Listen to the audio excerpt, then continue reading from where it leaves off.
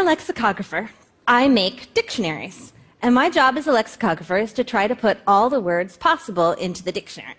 My job is not to decide what a word is. That is your job. Everybody who speaks English decides together what's a word and what's not a word. Every language is just a group of people who agree to understand each other. Now, sometimes when people are trying to decide whether a word is good or bad, they don't really have a good reason, so they say something like, because grammar. And I don't actually really care about grammar too much, don't tell anybody. But the word grammar, actually, there are two kinds of grammar. There's the kind of grammar that kind of lives inside your brain, and if you're a native speaker of a language or a good speaker of a language, it's the unconscious rules that you follow when you speak that language. And this is what you learn when you learn a language as a child. And here's an example.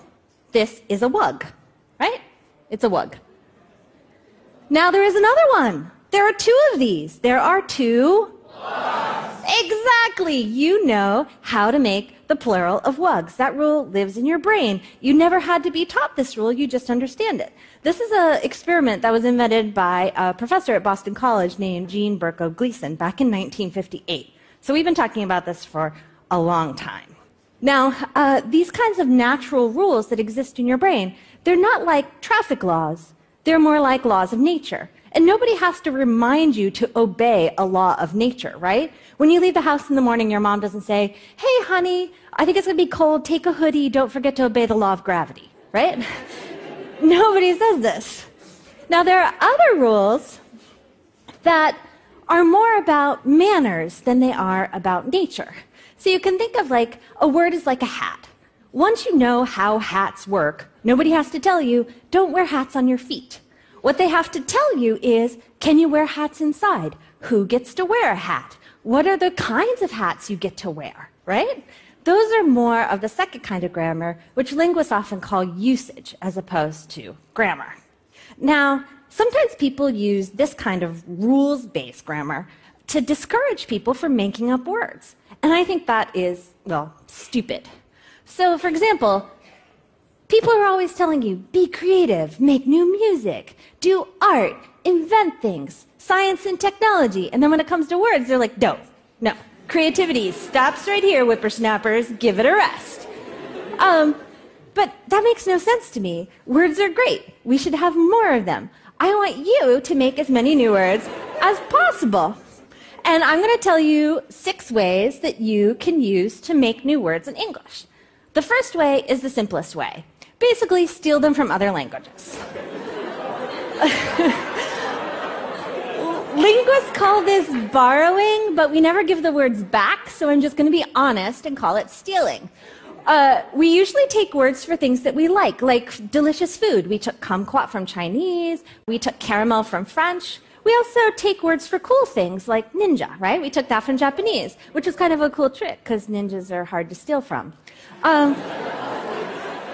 So another way that you can make words in English is by squishing 2 other English words together. This is called compounding. Words in English are like Lego. If you use enough force, you can put any 2 of them together. We do this all the time in English. Words like heartbroken, bookworm, sandcastle, all are compounds. So go ahead and make words like duckface, just don't make duckface.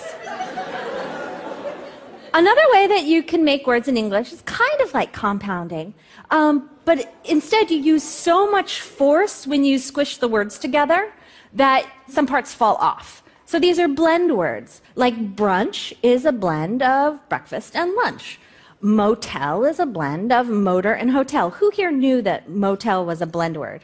Yeah, that word is like so old in English, lots of people don't know that there are parts missing. Edutainment is a blend of education and entertainment. And of course, electrocute is a blend of electric and execute.